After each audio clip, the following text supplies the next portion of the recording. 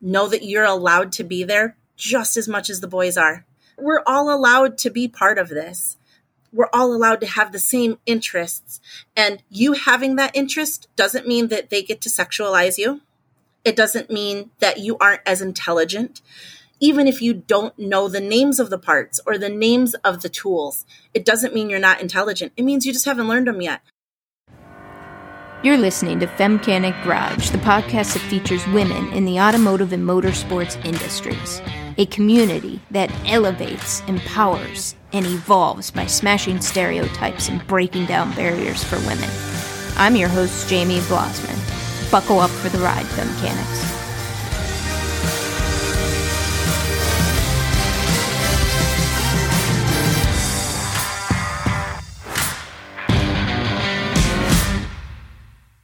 Hey ladies, it's time to put your badass boss babe hat on. Head over to femcanic.com's resource page and create your personal listing. And your business listing if you have one of those too. No cost to you at all, just shameless self-promotion. Talent recruiters for jobs, radio, and TV gigs have leveraged this page to discover talent. Come on ladies. It's time to get your self-promotion on. Remember, femcanic.com, resource tab at the top, and click the Yes, I'm a Badass Woman. Trish Horstman is in the driver's seat today. She grew up in her dad's garage and bike shop. She's an artist by trade and has combined her trade with her passion for mechanical things. For over a decade, she was the marketing and graphic designer for Baker Drivetrain. During that time, she fell into doing art and writing for Throttle Gals magazine. Now let's listen to Trish's journey to becoming a full-time tattoo artist and shop owner. Sit back and enjoy the ride.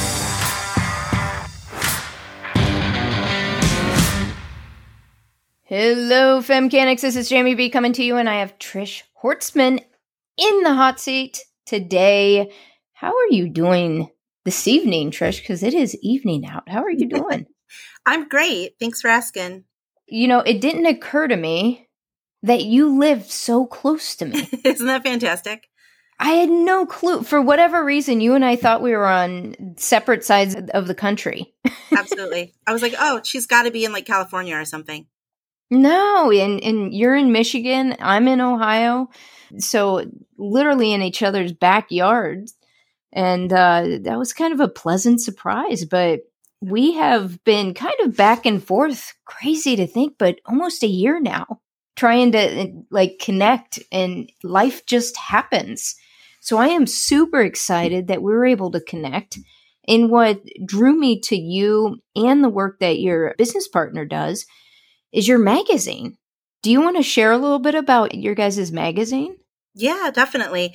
So we run Throttle Gals magazine. It was kind of born, definitely Donnie, my partner in crime. It was her brainchild initially. She came to me. She was working for another motorcycle industry magazine, and I was doing marketing and art for an aftermarket company in the bike industry. And she came and was like, you know what? I think we have a lot in common. I've got this idea. What about a magazine for women? And we sat one day in my office at that job and just, it blossomed quickly. I think within a few hours we had it named, and we had our first issue out within just a matter of a month or so, in print, ready to roll.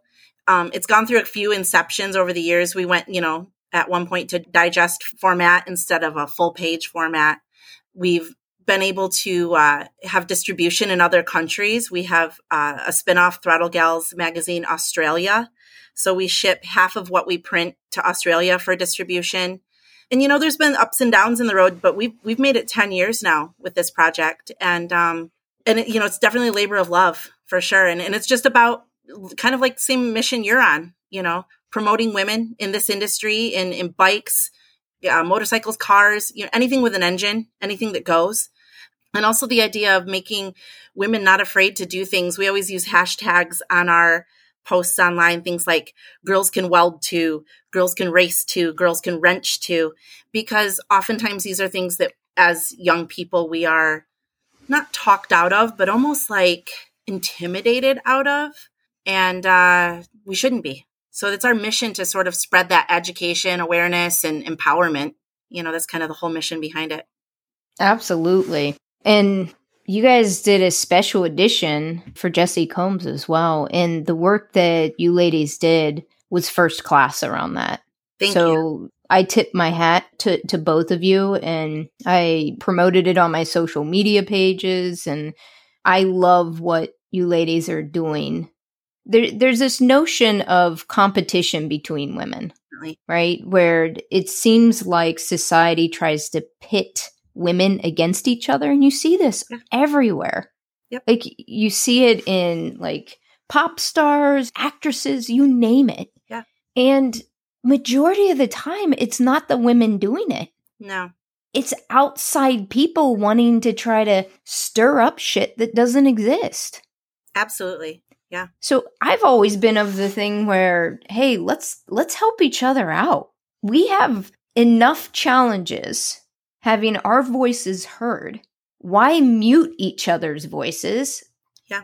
Find what lights our souls on fire and let's help each other out and cross-promote each other. That's the way to go.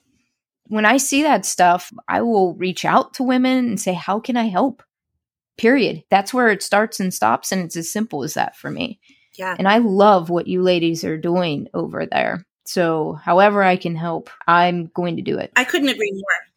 I think it's interesting because as someone who grew up, my dad was always really open to me being in the garage with him. My brother wasn't really interested in doing that sort of thing.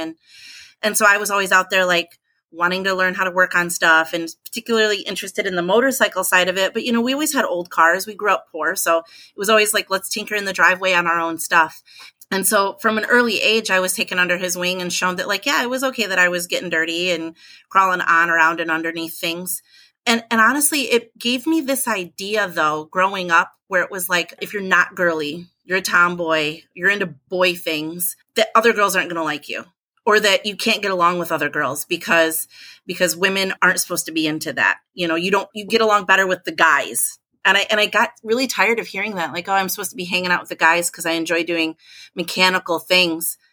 In reality, there's a boatload of women in this world who are into the same shit we're into and honestly need to have that soapbox to stand on and have that open door for a place to come where it's safe and we can work a sisterhood, support each other. Absolutely. A tribe, a sisterhood. Yeah, for sure. And that includes, for me, it's something that's really important is that, in the past, Donnie and I, we kind of open up to whoever wants to write for us. So there's a lot of contributors. It's definitely labor of love. Like we don't pay anyone. We don't pay ourselves. The money that comes into Throttle Gals goes right back into us printing the magazine and trying to get more issues on people's doorsteps, And I think that's an important distinction is that a lot of publications are digital. Yes. And that's fine. There's nothing wrong with that. But there's something about having the magazine in your hands and the colored pictures and print in your hands. Absolutely. That's pretty neat. That was kind of one of our missions too, going to digest size. So it's, it's half page size. We can pack it full of things. It's, 60 some pages every single issue. And it's very low on ads. We don't do advertising. Most of the ads that are in there are like my business, my personal daily business has an ad. The guys from Single Finger always have an ad because they support us and let us tag along with them at a lot of in-person shows. So it's that kind of thing where it's not a lot of paying advertisers. We wanted to keep it really low percentage of ads. Mm-hmm.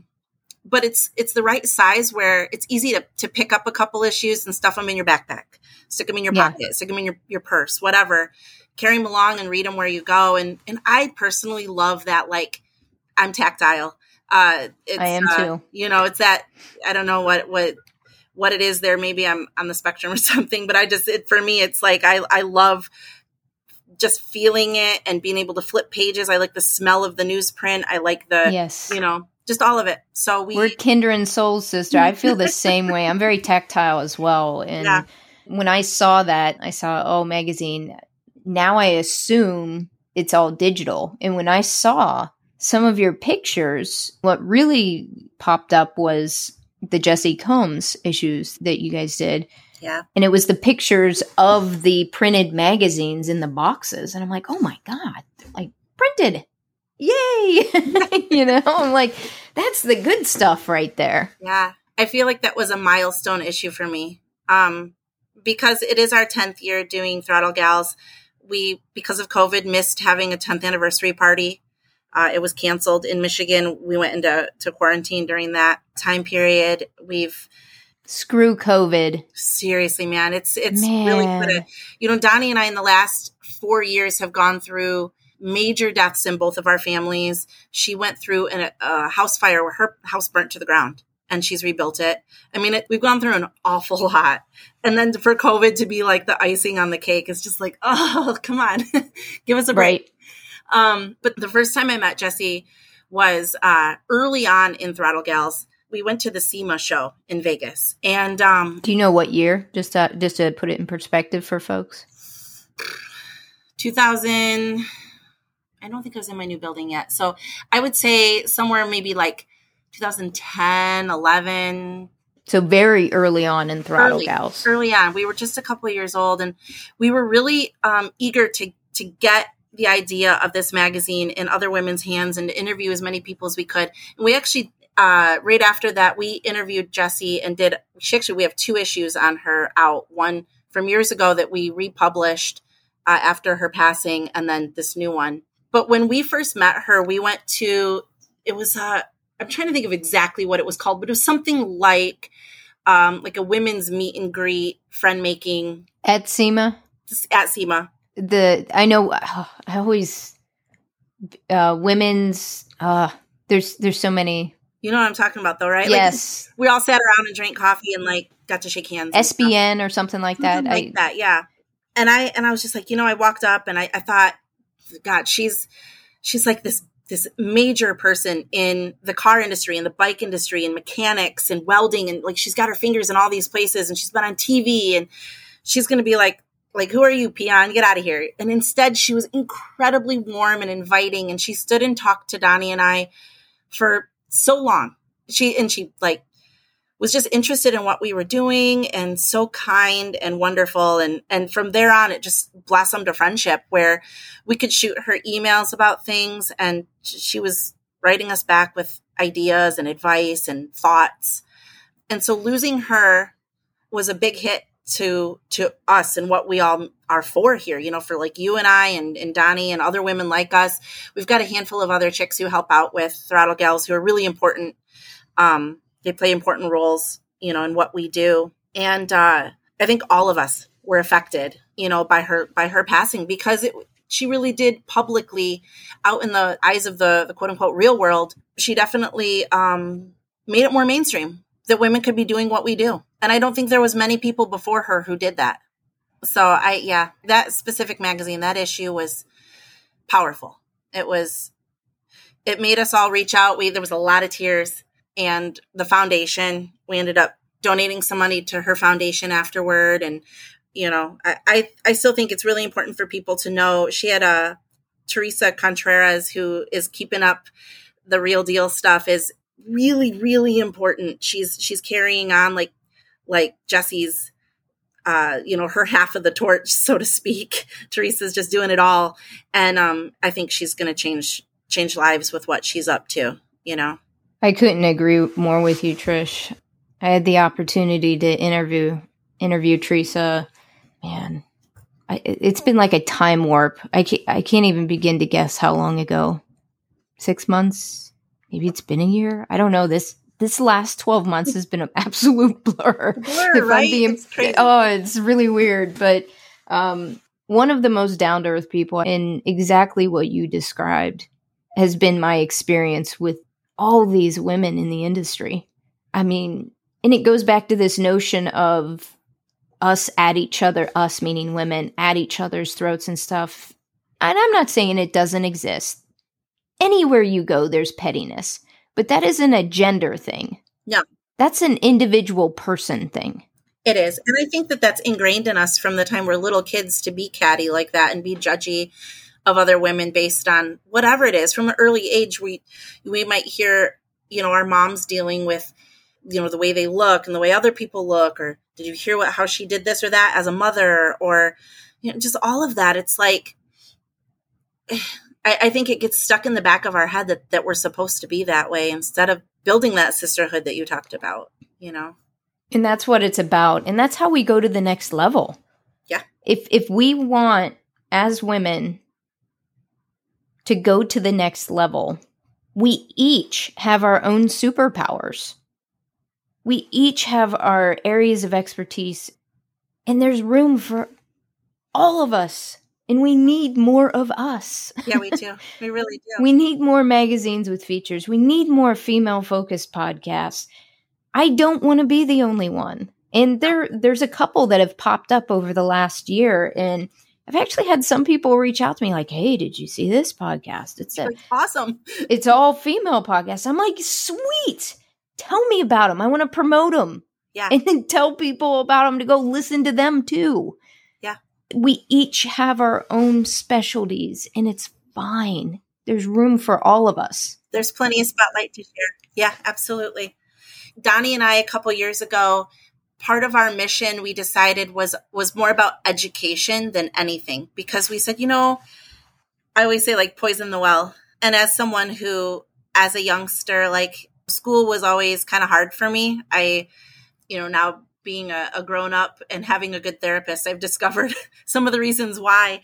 But I didn't have a lot of friends. I feel you, sister. Here I am. I wasn't diagnosed with ADHD until I was 40 years old. So 40 years old, ADHD. Yeah, exactly the same. I started with a new therapist during quarantine, and that was one of the first things she said. She's like, have you ever been told that, you probably, have issues with this? After one session with her, she's like, you have ADHD. I certainly think that you probably are spectrum a little bit. And I'm like, that's cool. I dig it. It makes sense. It all makes sense now.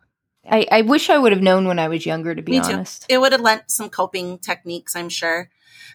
Yes. And that was the hard part, because growing up, all 12 years in school and even into college, I dealt with, being the target of some bullies and not really having a lot of friends, being very shy and afraid, even though I was doing really awesome things. Like I look back, I'm like, I was a really fucking cool kid. I'm sorry. Can I say that? Okay. Yeah, it's your podcast. I don't know how you're. This is yours, Trish. Are you okay if your audience hears cussing? I'm cool with it. I don't care. So yeah, I mean, I was an awesome kid. I had artistic abilities and mechanical abilities, and I was into like music and things that were like, my parents would always say, we think you were born a couple generations too late. And I think that part of that's true, because I am that sort of tactile person on a mission, trying to fix things that get in front of me. And it all makes sense now as a grown up. So with that in mind, I almost want to like poison the well of the younger generations and say, okay, we need to get in there early, and don't teach women. I mean, yes, teach women that it's okay to like what we like, but teach girls that it's cool to like what we like. And when I say it, to me, it's kind of important being a good advocate and being an ally. It's really important to know that, like, when I say women and girls, like we include in Throttle Gals, we include trans women. Yeah. That's super important to me. We include everyone. We actually have a contributor for a while. She hasn't written anything in a little bit, but who is a trans woman. And that's super important to us, that we open the doors to everybody. We're all included. It's about feeling like a woman. Absolutely. 100%. And Trish, I'm glad you brought that up, because it's actually going to be a 2 or 3 part series, but it's really great content. The only man that I probably will ever have on Femcanic Garage podcast, a transgender man. Oh, really? And he shares his journey transitioning while in the automotive industry from female to male. And wow, when I asked him to consider this, he knew that I exclusively feature women. I was very clear in wanting to express that by me asking you to be on here, my hopes are that you don't view this as me not recognizing you as the man that you are. But I think your story could speak to part of my audience where maybe they're considering that, or maybe they know someone. And to be able to share that. I also want to get a trans woman. I haven't found one, though, because after talking to Dorian, that's the transgender man that is going to be featured, I realized that they don't want to be found oftentimes. The whole goal is to blend in, right? They don't want to stick out. So yeah, that's... Yeah, it takes a different kind of bravery to be open and share that part of their experience. And I applaud it. I think it's really cool because, it is stepping into a different realm. And unfortunately, we do live in a world where for decades and generations, we've had gender roles. And I think the work that we are doing with Throttle Gals and the work that you're doing, it's like thumbing your nose in the face of those gender roles. It's like saying, wait, hold up. Yeah, thumbing your nose. Oh, like being, I've never heard of that. I'm like, okay, clearly she doesn't mean picking her nose because that's not very. No. But like saying, hey, I can wrench on my car, but I can also hop in the house and take care of my kids. I can do the laundry, or I can ride my motorcycle. I can do all of these things. It doesn't matter what my gender is. It doesn't matter what my identity is. None of that matters. What matters is that I'm doing what I love to do. And I tell a lot of women in the classes that we've taught, or even little kids in the kids classes we've taught, it's okay if you're not into this. Just give it a try. See what you think. It's okay if you don't know the name of the tools. It's okay if you don't know the parts. You don't have to be a know-it-all. You don't have to puff your chest out to anybody. No one's trying to prove anything here. And it's really interesting, though, how quickly young people pick up on what we are teaching and run with it. A great example is a couple years ago, Donnie and I taught a class at a local library. And it was a week-long class where in the beginning of the class we taught, and specifically they pulled aside girls. So this was girls ages like, I think it was like 8 to 14. And they pulled them aside and we said, okay, here's what we're doing. We're going to teach you, we're going to walk you through from the beginning of the automobile to current. We're going to talk about things like horsepower, combustion, just the idea of like, what do these things mean? How does the transmission work? How does gearing work? And each day we focused a little bit more and more on things. And we started it all off. It was very much so like STEAM focused. So like science, technology, engineering, math, and art. The good old STEM. Heck yeah. Yeah.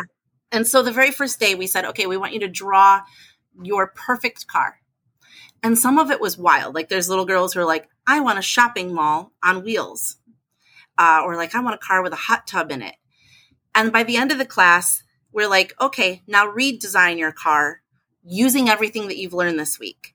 And it was wild how it was like, okay, if I want a shopping mall as a vehicle, it needs to have really good low gearing so that it can pull the weight. It needs to have, these kids were like, it's wild that they walked away within just a week's time understanding basic concepts. And my hope is that then they go, you know what? Someday they have a car, something breaks on it, and they're like, hey, wait, I understand how this works. Let me investigate. Let me get my hands dirty and get in there and not be afraid to ask questions and try to figure it out. And that's the whole goal right there, because it might spark that one little thing that we found on our own early on. That might be the nudge they need. What I love about the example you just gave is that just by what you shared there made it clear to me the way in which you ladies taught the class had nothing to do with their dream car, meaning like they still wanted the mall on wheels, right? Yeah. It's don't change your dream car. Let's just think through what you've learned that gets you closer to figuring out how you could actually do it. Yeah. You know what I mean? Like exactly. That's such a beautiful thing where it's like, keep your dream. Now I'm going to get you really thinking about what you would need to do to actually make that a possibility. Yeah. And it's a beautiful, beautiful thing. Now, I want to take a step back a little bit, Trish, because you mentioned it just in passing a moment ago, but around the bullying.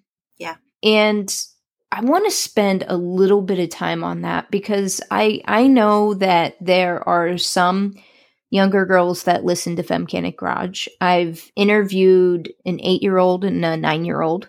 I've interviewed a teenage girl. So I have episodes where I can point parents to where they can listen to this stuff. But what I think people sometimes lose sight of is that bullying doesn't just happen in school. No. It doesn't. It can happen in your adult life at work.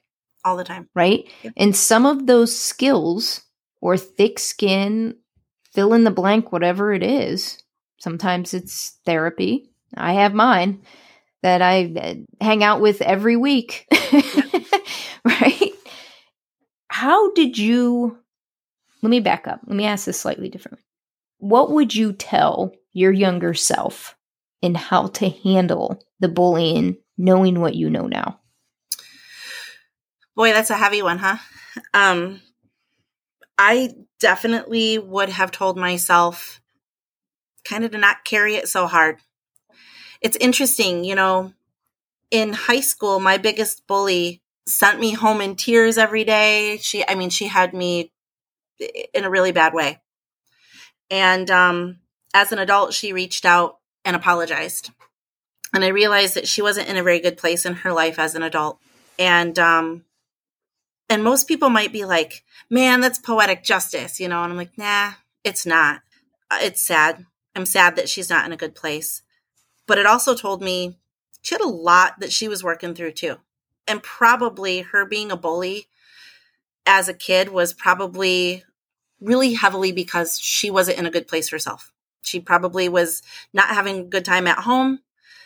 She probably had a lot of self-confidence issues too. And that was her way of trying to make herself feel better. And it doesn't make it okay at that point. At that moment, it didn't feel good. Going back, I don't know that if knowing that I would feel any better about it. But I would probably tell myself as a younger person to just know that it's going to be okay. Just keep being yourself. Keep doing what you do. You'll find your people.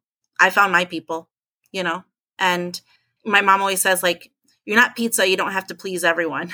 And I kind of think that's true. Not everybody's going to like you. Not everyone is going to think you're cool. And that's okay. And I would just tell them that if they said, I think your hair is ugly or your clothes are dumb, I'd be like, that's okay. You don't have to like them. I do. And back then, instead, I would hang my head and go home and doubt myself and cry about it. And now as a grown up, I'm definitely not that way. I wear what I want and I do what I want and I look how I want. And I really don't care what other people think. I think you said a lot of powerful things in there. But I think one of the key takeaways that is actionable, because I want to scoop people up and say, don't doubt yourself. Don't feel bad, or don't do this, or don't feel that. And we're going to feel it. Yeah. You know what I mean? And sometimes we know we shouldn't, right? But we do. Yeah. We feel it. So what I tell people is, you're going to feel it. Feel it intensely. Yeah. Just don't stay there. Yeah. One of the most powerful things that you said in that is, you will find your people. I personally have gone through some stuff recently, and it doesn't matter where you're at or what you have accomplished or who you are. Every person experiences self-doubt. Yeah. And throughout your entire life, you're going to run into different bullies. You just are. Yeah. But when you find your people, what I have found is that the time you spend in that space of self-doubt shortens. It does. Does that make sense? Absolutely. That's what I have found to be the most powerful thing. And that's why when you said that, it's like, yes. As much as we want to get out of our monkey mind, sometimes we just need that friend in our people to help us. Yeah. It's always that battle between your heart that is feeling all of the feels about things, whether they're really good or really bad. It's the feels, right? And you have it in your heart, and it's the battle between that and your brain, which logically says, you know better.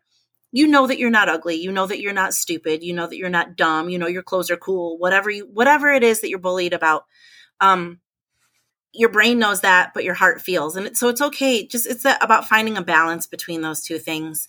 And I think that's part of living a positive lifestyle. That's part of gaining self-confidence is learning how to balance those two things. Like you said, don't stay in it too long. Don't let your heart speak all the time. Let your brain speak sometimes too, and let your heart feel it, and then let your brain talk your way out of it. And I think that's, the way that it is, and or at least the way it should be to get you through it. So you spent your entire life wrenching, tinkering. Well, let me back up.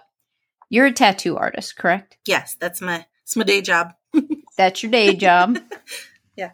But kind of your passion in other aspects of your life, it seems like you've always kept wrenching, tinkering, things with engines in your life. Is that accurate? Yeah. Like I said, so when I was a little girl, my dad has always had some kind of old car kicking around that he's tinkered on. An old Comet, or he had I think it was I don't remember the year, but he had a Galaxy. He has a Fairlane now. So he's like old Fords.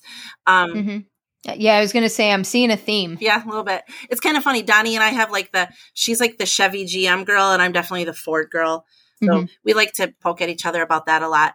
But yeah, and then also motorcycles. I had a motorcycle before I had a car when I turned 16, and it was old and it needed work. It was a 79 Honda, but I rode the heck out of that thing. And then when I got my first car, it was, definitely a pile of junk. And, it's those old cars like that.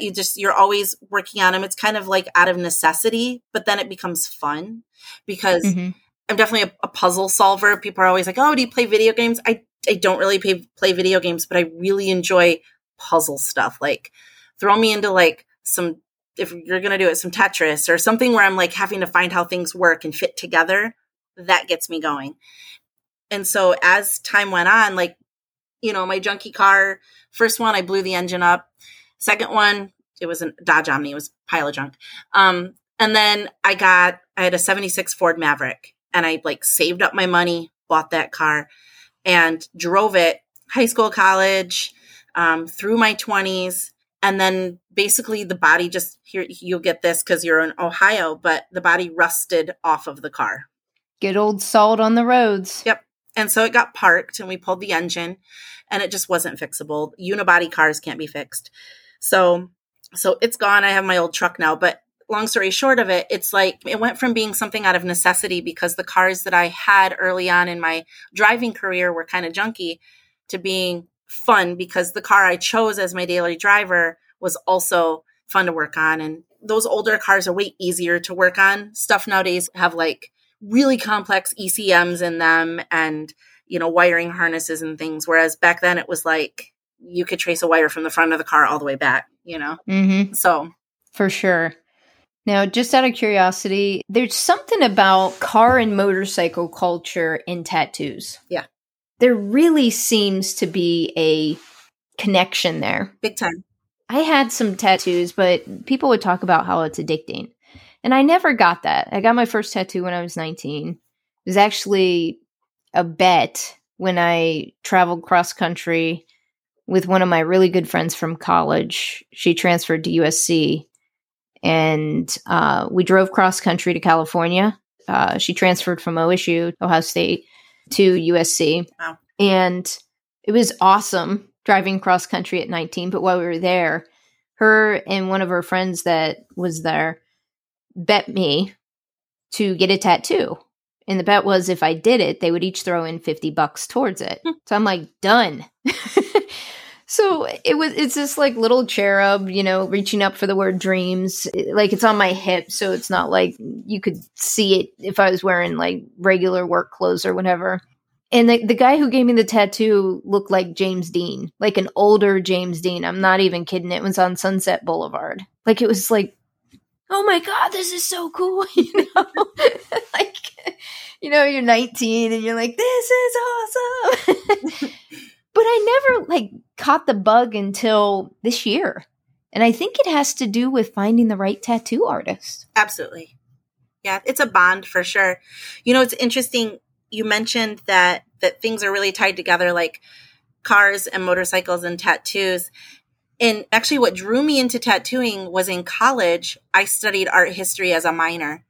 I majored in studio art, painting, minored in art history and women's studies.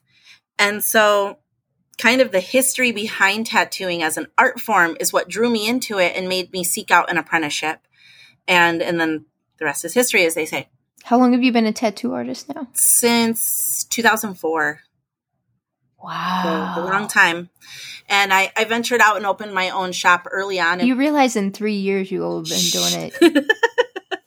I mean, my point in bringing that up is to do it that long means you're good. Thank you. Yeah, I mean, I am proud of where I am. I've definitely moved along in my art form as a career, and I like it. How would you describe your art? So I tend to sway toward like what we call neo-traditional or traditional illustrative. I'm really into like Art Nouveau styles. I do a lot with like floral and the female figure. And actually what drew me into that initially was a love for bomber art on airplanes. And so that definitely led me down a path and toward, like pinups led to, so on and so forth. All of this like links together. Have you looked at the Kate's work on, is it Asphalt Custom Paint? Or I'll have to go back and, do you follow her at all? I don't. I should though. She sounds right up my alley. She's amazing. I interviewed her and she is just a great person and an amazing artist. I definitely will look her up. She is certified rat fink artist. Oh, okay. The rat fink guys, it's really awesome that family is still carrying on in a fashion that like it's 100% family owned still. Mm-hmm. All the apparel and the artwork, and yeah, I think it's great. Yeah, I think you would really dig her work. She shares during the interview, one of her proudest accomplishments was painting airplanes. Oh, really? That's interesting. I'll hook you up and get you her Instagram handle. I think you would really love her artwork. Oh, I think I found her I'm looking on my Instagram here. I think I found her. Yeah, I definitely would like that. And it all ties together, right? Like, again, that's the idea of tattooing and mechanics and really all of it. It's kind of interesting, the little snippet of history. So tattooing really came to America during wartime because it was something that the sailors were into.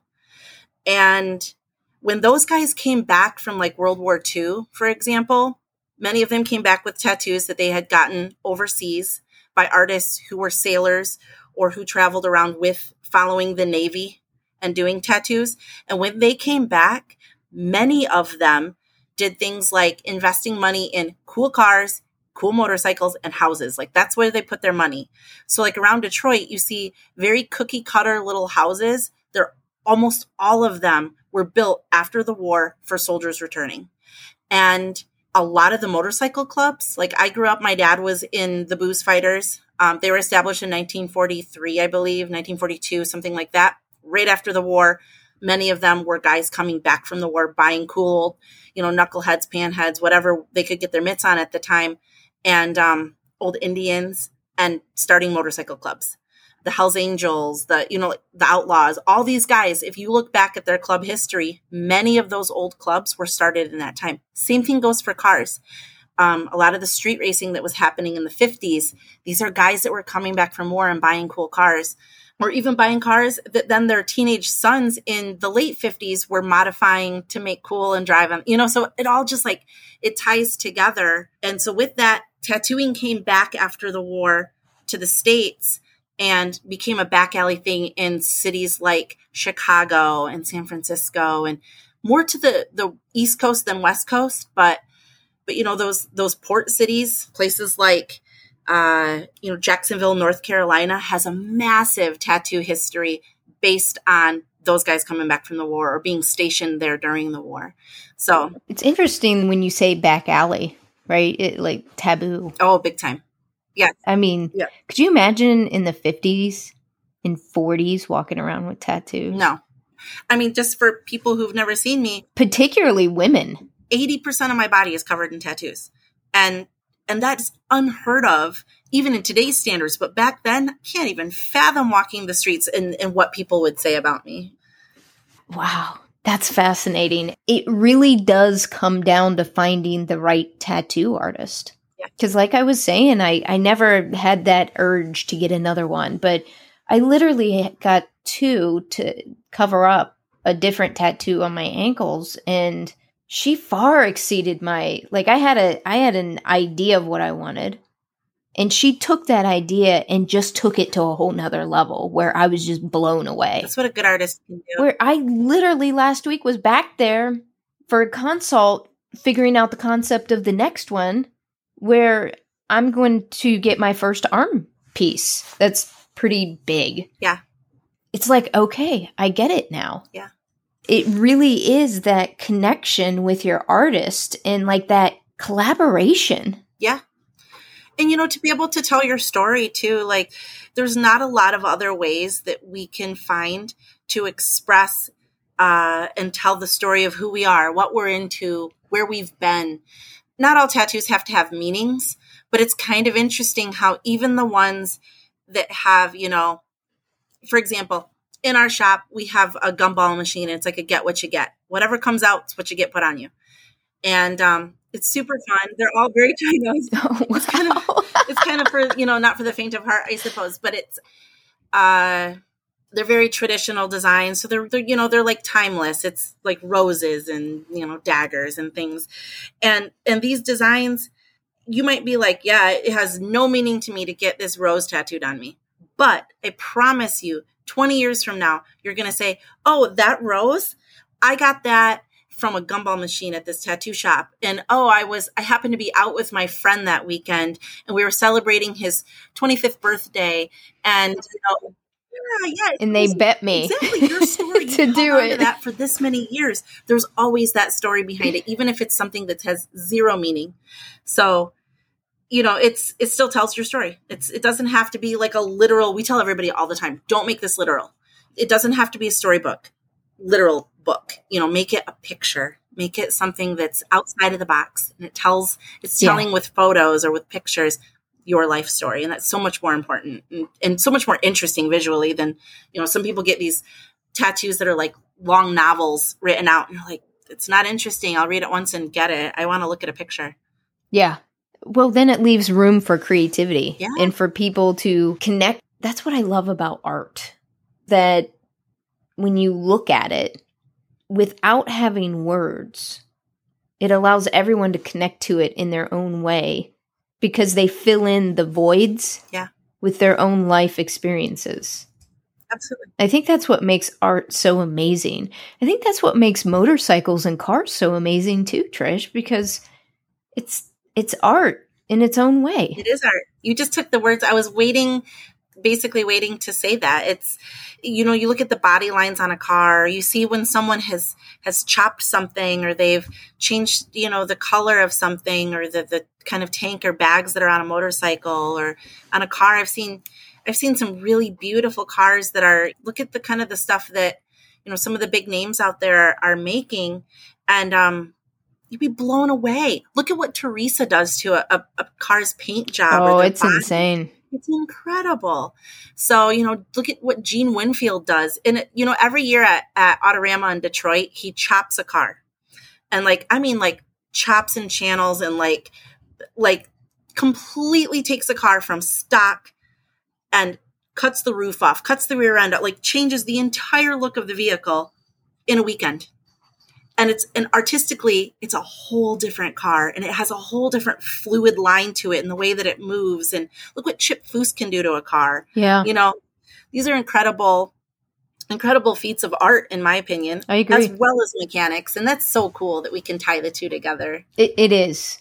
It is. And I love how the motorcycle, automotive, and tattoo space allows people who, in maybe other aspects in topics, maybe they don't agree on, but it allows us to find this common ground for us to talk about something and bring people together and find what we have in common rather than what the news does, and that focuses on everything that we disagree on. 100% agree with you. You know what I mean? And to me, that's magical. For those moments, for that car show, for that event, we get to talk and connect with all these people. And that's what amazes me about Sturgis.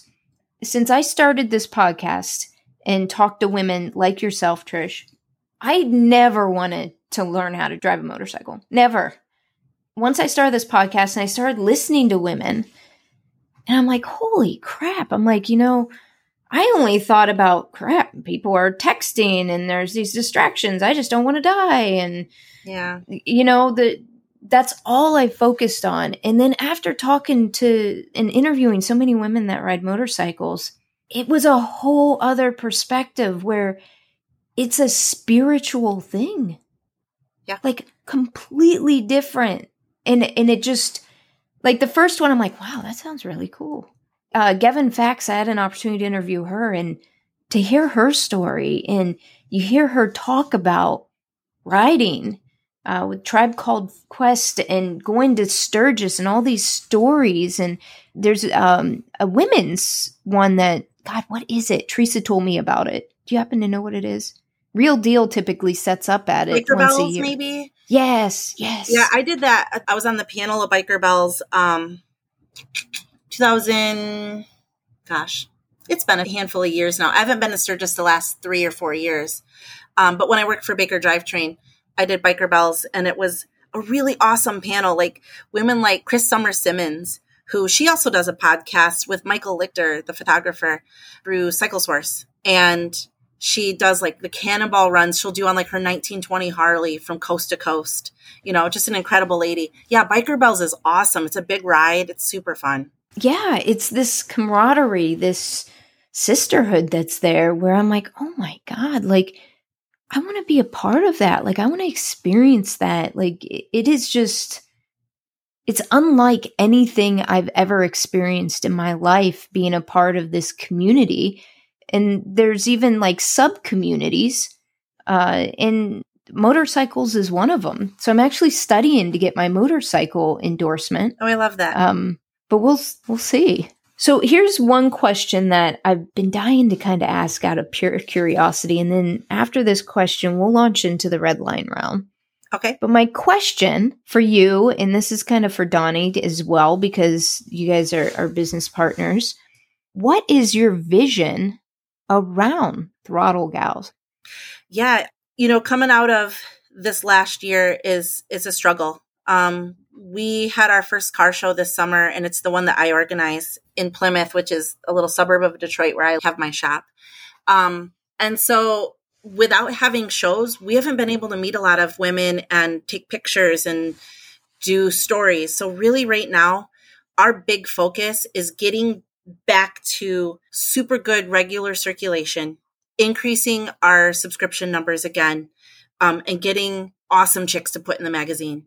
I personally am aiming for as many more motorcycle riding women as we can get. It's always been kind of a big mission of mine. We've definitely, I've got some feelers out for some cool things. Like, for example, I just went to the air show here this weekend, and I don't know if you knew this, but the Thunderbirds, like the fighter jet, they fly the F-18s. The commander or the lead's a female, right? Female. She is, and she's incredible. So, yeah. Just put feelers out to them to see if I could do an interview with her. I saw a little, actually, I think it was on Kelly Clarkson. Okay. Her show. Okay.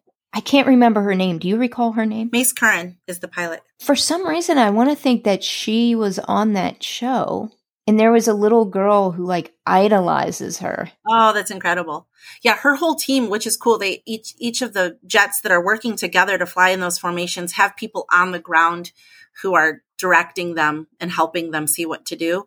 Her team, it's like a team of several people, are all women, which is incredible. Wow. Yeah, it's just so cool. So it's like these are the way behind the scenes people would never know, and you're standing there at the air show watching them move, and all the guys around you, all the old men are like, oh, look at him go. You're like, look at her go. Check this out, So really with that, I want to like just try to get as many really cool features as we can in Throttle Gals this year. We also had our very first issue ever, some of the people that we featured in that, we're trying hard to get them back into like a 10th anniversary issue. So that's in the works. But really, on the horizon, our immediate goals are just that. Get ourselves picked up back up by the bootstraps and back on track. And then in the long term, I would love to see Throttle Gals big enough to where we're back to, putting out a magazine every month instead of every other month. And we're able to maybe have a little better team of people. I'd love to pay people eventually for what they contribute. There's an awful lot of heart that goes into Throttle Gals, and on a very low budget. So I would love to see functions where women come together as well. I know you and I had talked about some ideas there, and I think there's something really important about, I think women are really stunted in the show side of things and gathering. Things like you go to a car show and generally you walk up, you're like, wow, I see this woman sitting next to a car. And you're like, man, your car is beautiful. Tell me about it. And she's like, oh, well, my husband built it. I'm like, I don't care. Do you drive it? Is it your car? Tell me about your car. I don't care what he says. Tell me about what you're doing. And so I want to get away from being timid and being afraid of asking questions, being afraid of being in the garage, and just furthering that education, I just had this, I'm kind of rambling here, but I just had this example. One of the piercers in my tattoo studio, she bought a used Subaru. It needed some work. And it's wild to me the way the mechanic spoke to her. She had him on speakerphone. I'm like, don't let him talk to you like that. Tell him what's up. Obviously it's not getting spark. Why is it not getting spark? It's a spark plug or coil issue. Don't let him think that you're dumb. You know what's going on, And so it's wild to me how, as women, we're so pushed back into the background when it comes to vehicles. We're not given the recognition that we truly deserve. Women make amazing drag racers, really good race car drivers. We have incredible, quick, attentive, flash reaction speeds. And we aren't given the right spotlight for what we're doing in any of these industries. So I really hope that we can do that. Well, I think you guys are doing that. I think, we've talked about this. It's about scaling and really just figuring out how to get more people to know that we're here. Yeah. You know what I mean? Yeah. And that's the challenge of entrepreneurship and small business and bootstrapping. We get into this because of the passion and love that we have in the topic. And what I've found out is that I need to be equally as passionate about marketing. Yeah. Because my vision, our dream of what this could be relies on our ability to market and for people to just find us. Yeah. Isn't that frustrating? It's so frustrating. When you know what you're putting out Yeah. is good stuff. Yeah, absolutely. And it just comes down for people to find you. Exactly. Just know we're there. Yeah. You and I talked about this when we were chatting last time about the idea of how many big companies have women behind the scenes running things. Oh, yeah. And it's just crazy once you start realizing that, almost for me personally in the motorcycle aftermarket, I worked for Baker Drivetrain for 11 and a half years. And it was great times. Don't get me wrong. But, there's always like a man who's the face, and maybe it was his brainchild. Maybe it was his baby. He's the first one who came up with the idea of the product that you're selling. But I can tell you almost every single aftermarket company, I can tell you which women are behind the scenes running the show or helping run the show. It might be a partnership kind of thing, but there is a woman involved who's not getting the spotlight, who is working tirelessly. I watched it at Baker. Burt Baker's an amazing guy. He's really brilliant. We always laugh and say he's a mad scientist. He's developed the first motorcycle 6-speed and the first 7-speed. And he made these really cool things for the drivetrain. But his wife, Lisa, is phenomenal. And she's given me a ton of mentorship when it comes to business. I've watched how she does things and applied it to my tattoo shop. She's the glue. She's the glue. And she's the one who's running HR, making sure things are being produced correctly and overseeing, all these different departments and kind of while he's out there, being Bert and coming up with these ideas and engineering them, she's doing the rest. And I admire it. I think there's probably that person in every company that deserves the pat on the back, I couldn't agree with you more. I will say this. I will help in any way that I can. And maybe what we do is collaborate and Yeah. get an ad recorded Okay. for Throttle Gals that we can incorporate into each of the Femcanic Garage episodes just to build awareness. Yeah. Marketing is about repetition. And that's the beautiful thing about podcasts is that they're evergreen. Yeah. Once they're out there, someone may listen to it 3 years later. Yeah. It's a really cool platform, and one that I've only ever done one other interview like this, and it was actually on Chris Summer Simmons' show, and her show's called Coast to Coast. You should check it out. And I think this is where, all the way back full circle to when we first started talking tonight, we talked about the idea of uplifting each other and working together and also finding your people. And I think that that's the thing. Like, as women in motorsports, we have each other. And we shouldn't let the world pit us against each other, because it's our job to uplift each other and push each other out there, like we talked about. And this is exactly how. Like, for me to push Femcanic Garage on Throttle Gals takes a blip of a second of time. And it's so important because it might get those couple followers for you, or that one advertiser, or whatever it is, who pushes you into a new space or gets you into the ears of someone who hasn't heard you before, and vice versa. Yeah. And Trish, it's cool that you bring that up, because I've been doing this 2.5 years now. It's crazy that I've been doing this podcast 2.5 years now. Interviewed over 100 women. Wow. Have networked with more than that, and just listened, just asked questions and listened. And I started to find themes.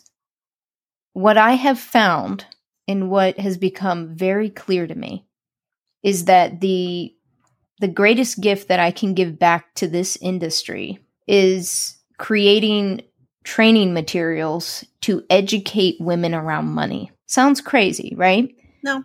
But let me bring it full circle. I don't think money makes the world go round. I don't think money brings you happiness. No.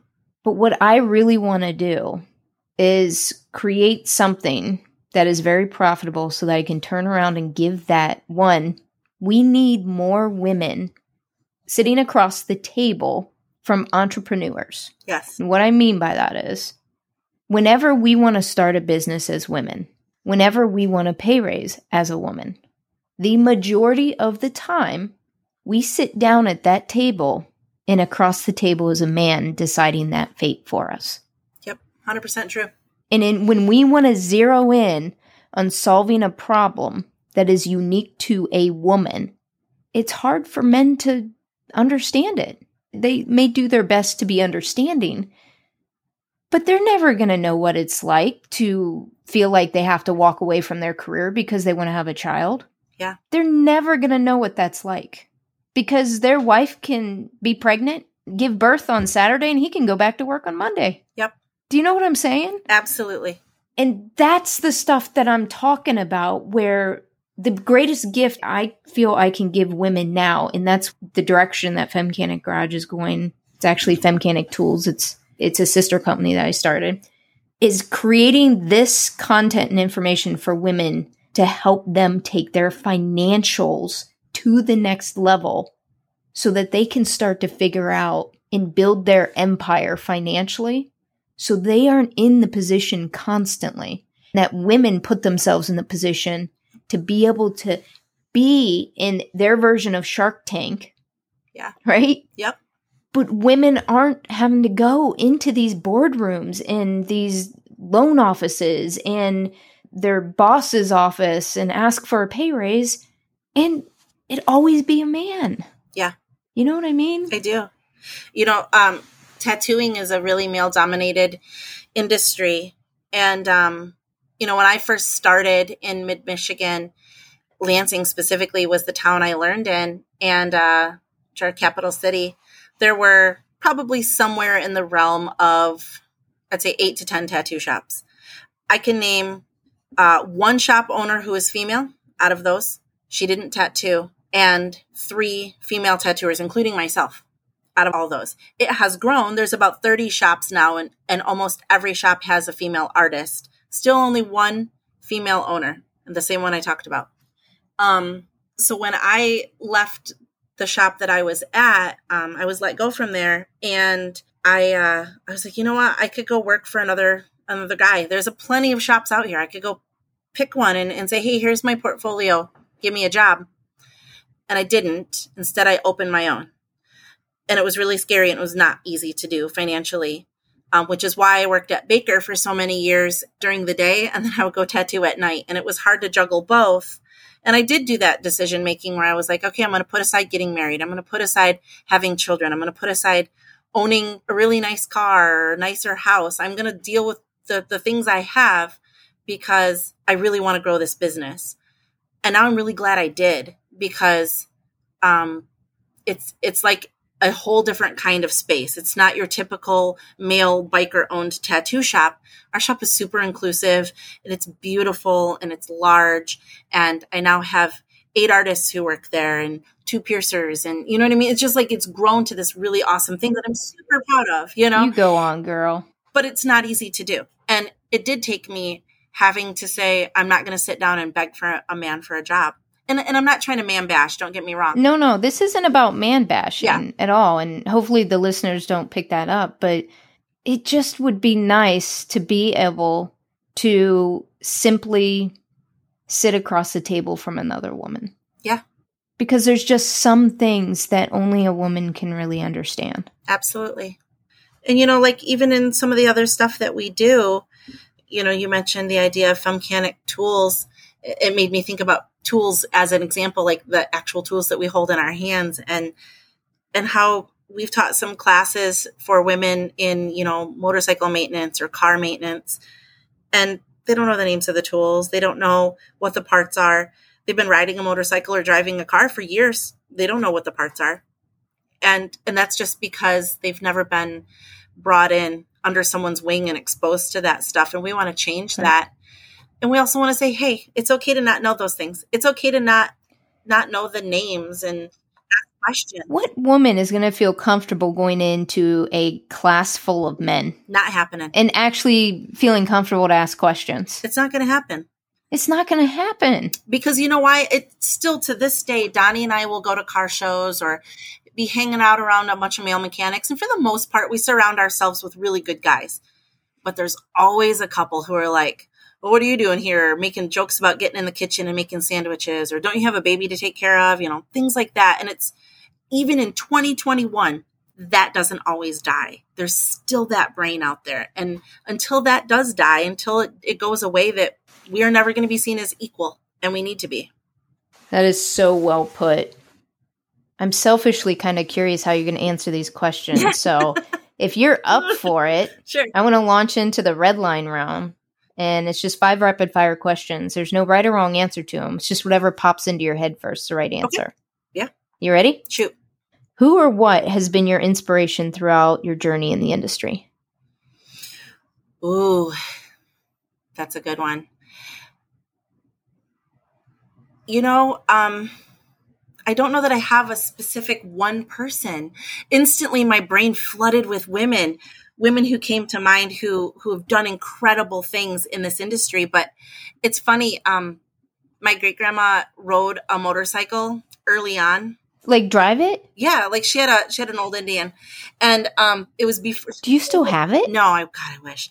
She sold it before I was born, but there's like pictures floating around, you know, and the family talks about it. And then my mom rode, and so for me coming up, it wasn't ever questioned. So it kind of sounds funny to say that like the one person who inspired me wouldn't be a woman, but I would almost say like, you know, it would be maybe that idea, but I almost want to say my dad, because my dad never stunted that in me. He never said, nah, you can't get dirty. Get out of here.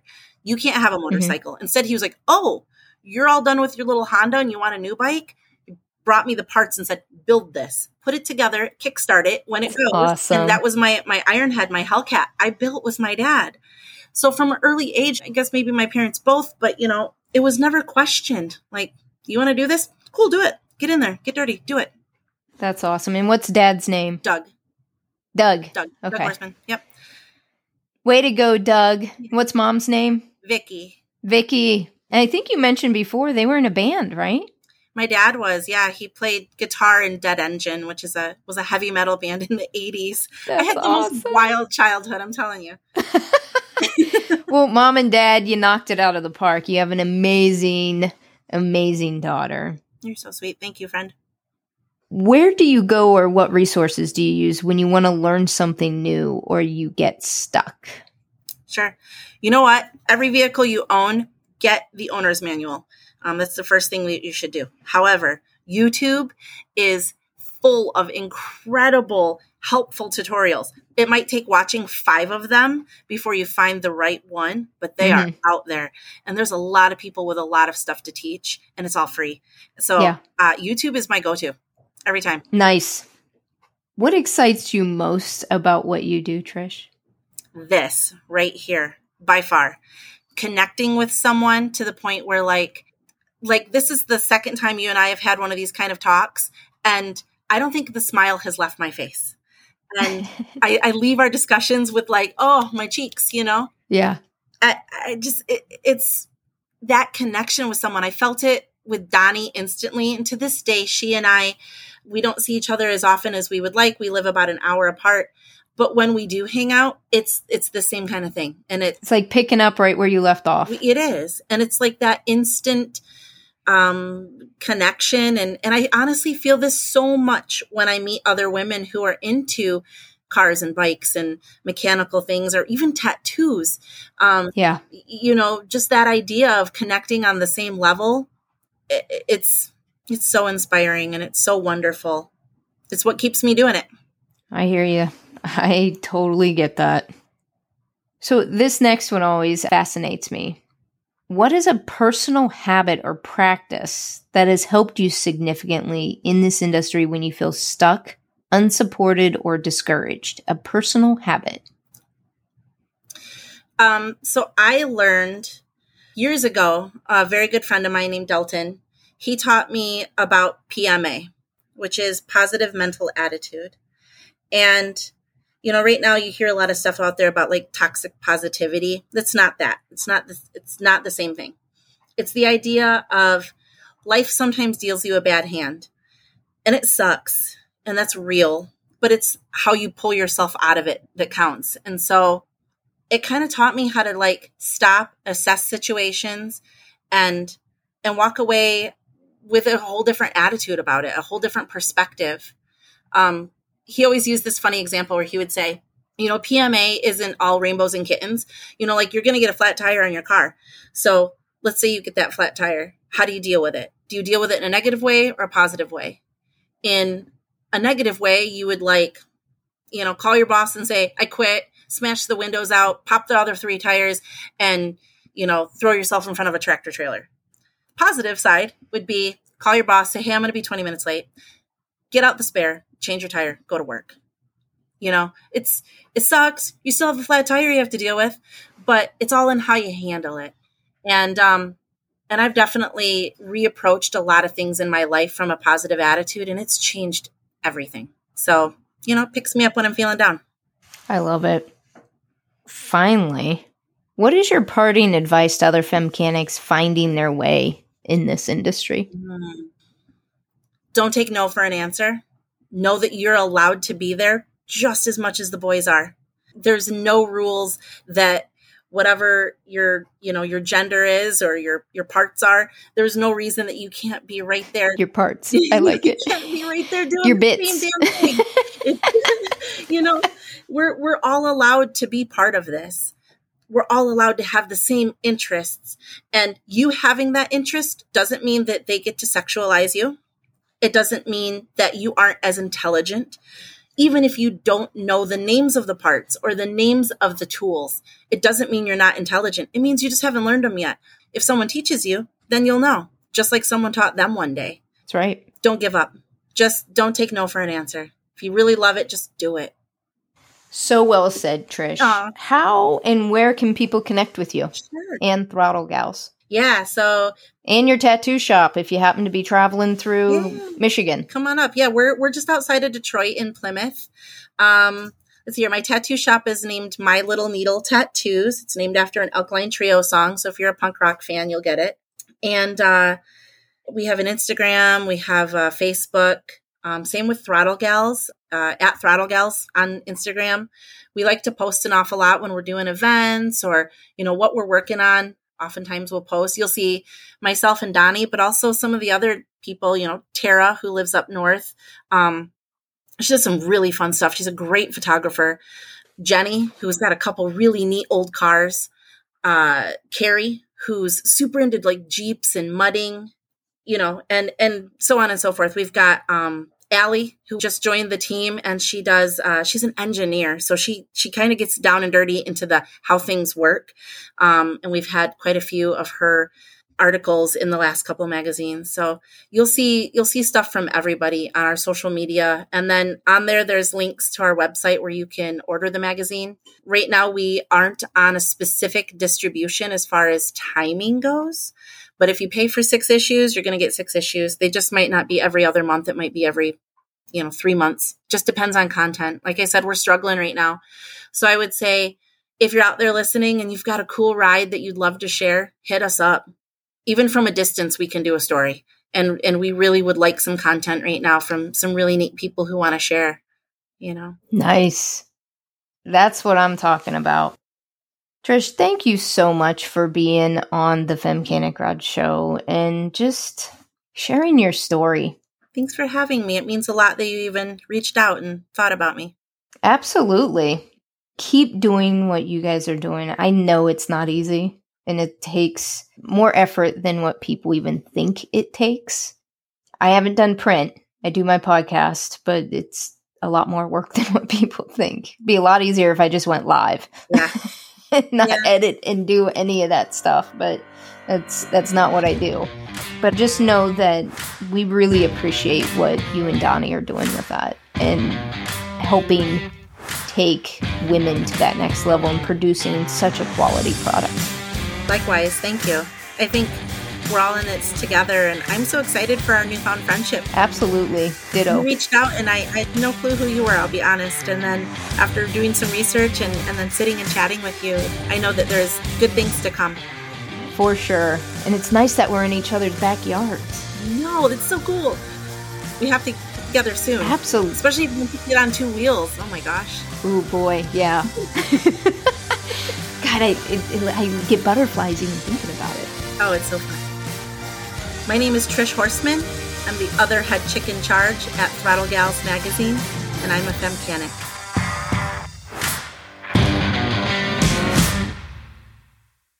Nashrat Ahmed is in the driver's seat next. Nashrat was recently accepted into the NASCAR Tech program in North Carolina. She is currently pursuing her degree with the dream of becoming a race engineer. She started her automotive journey her junior year of high school. Nashrat shares her experiences as a young woman of color in her culture pursuing a career in automotive and racing. Be sure to tune in next week for this powerful interview. Until next time, Femcanics. Thanks for listening to the Femcanic Garage podcast. You can find us on Instagram, Facebook, and Twitter at Femcanic Garage. Check out our website, femcanicgarage.com, for swag and the transcribes for each episode. If you want to help grow this community, do me a favor and subscribe, rate, review, and most importantly, share this podcast. Spread the word. This is Jamie B. signing off. Are you a femcanic?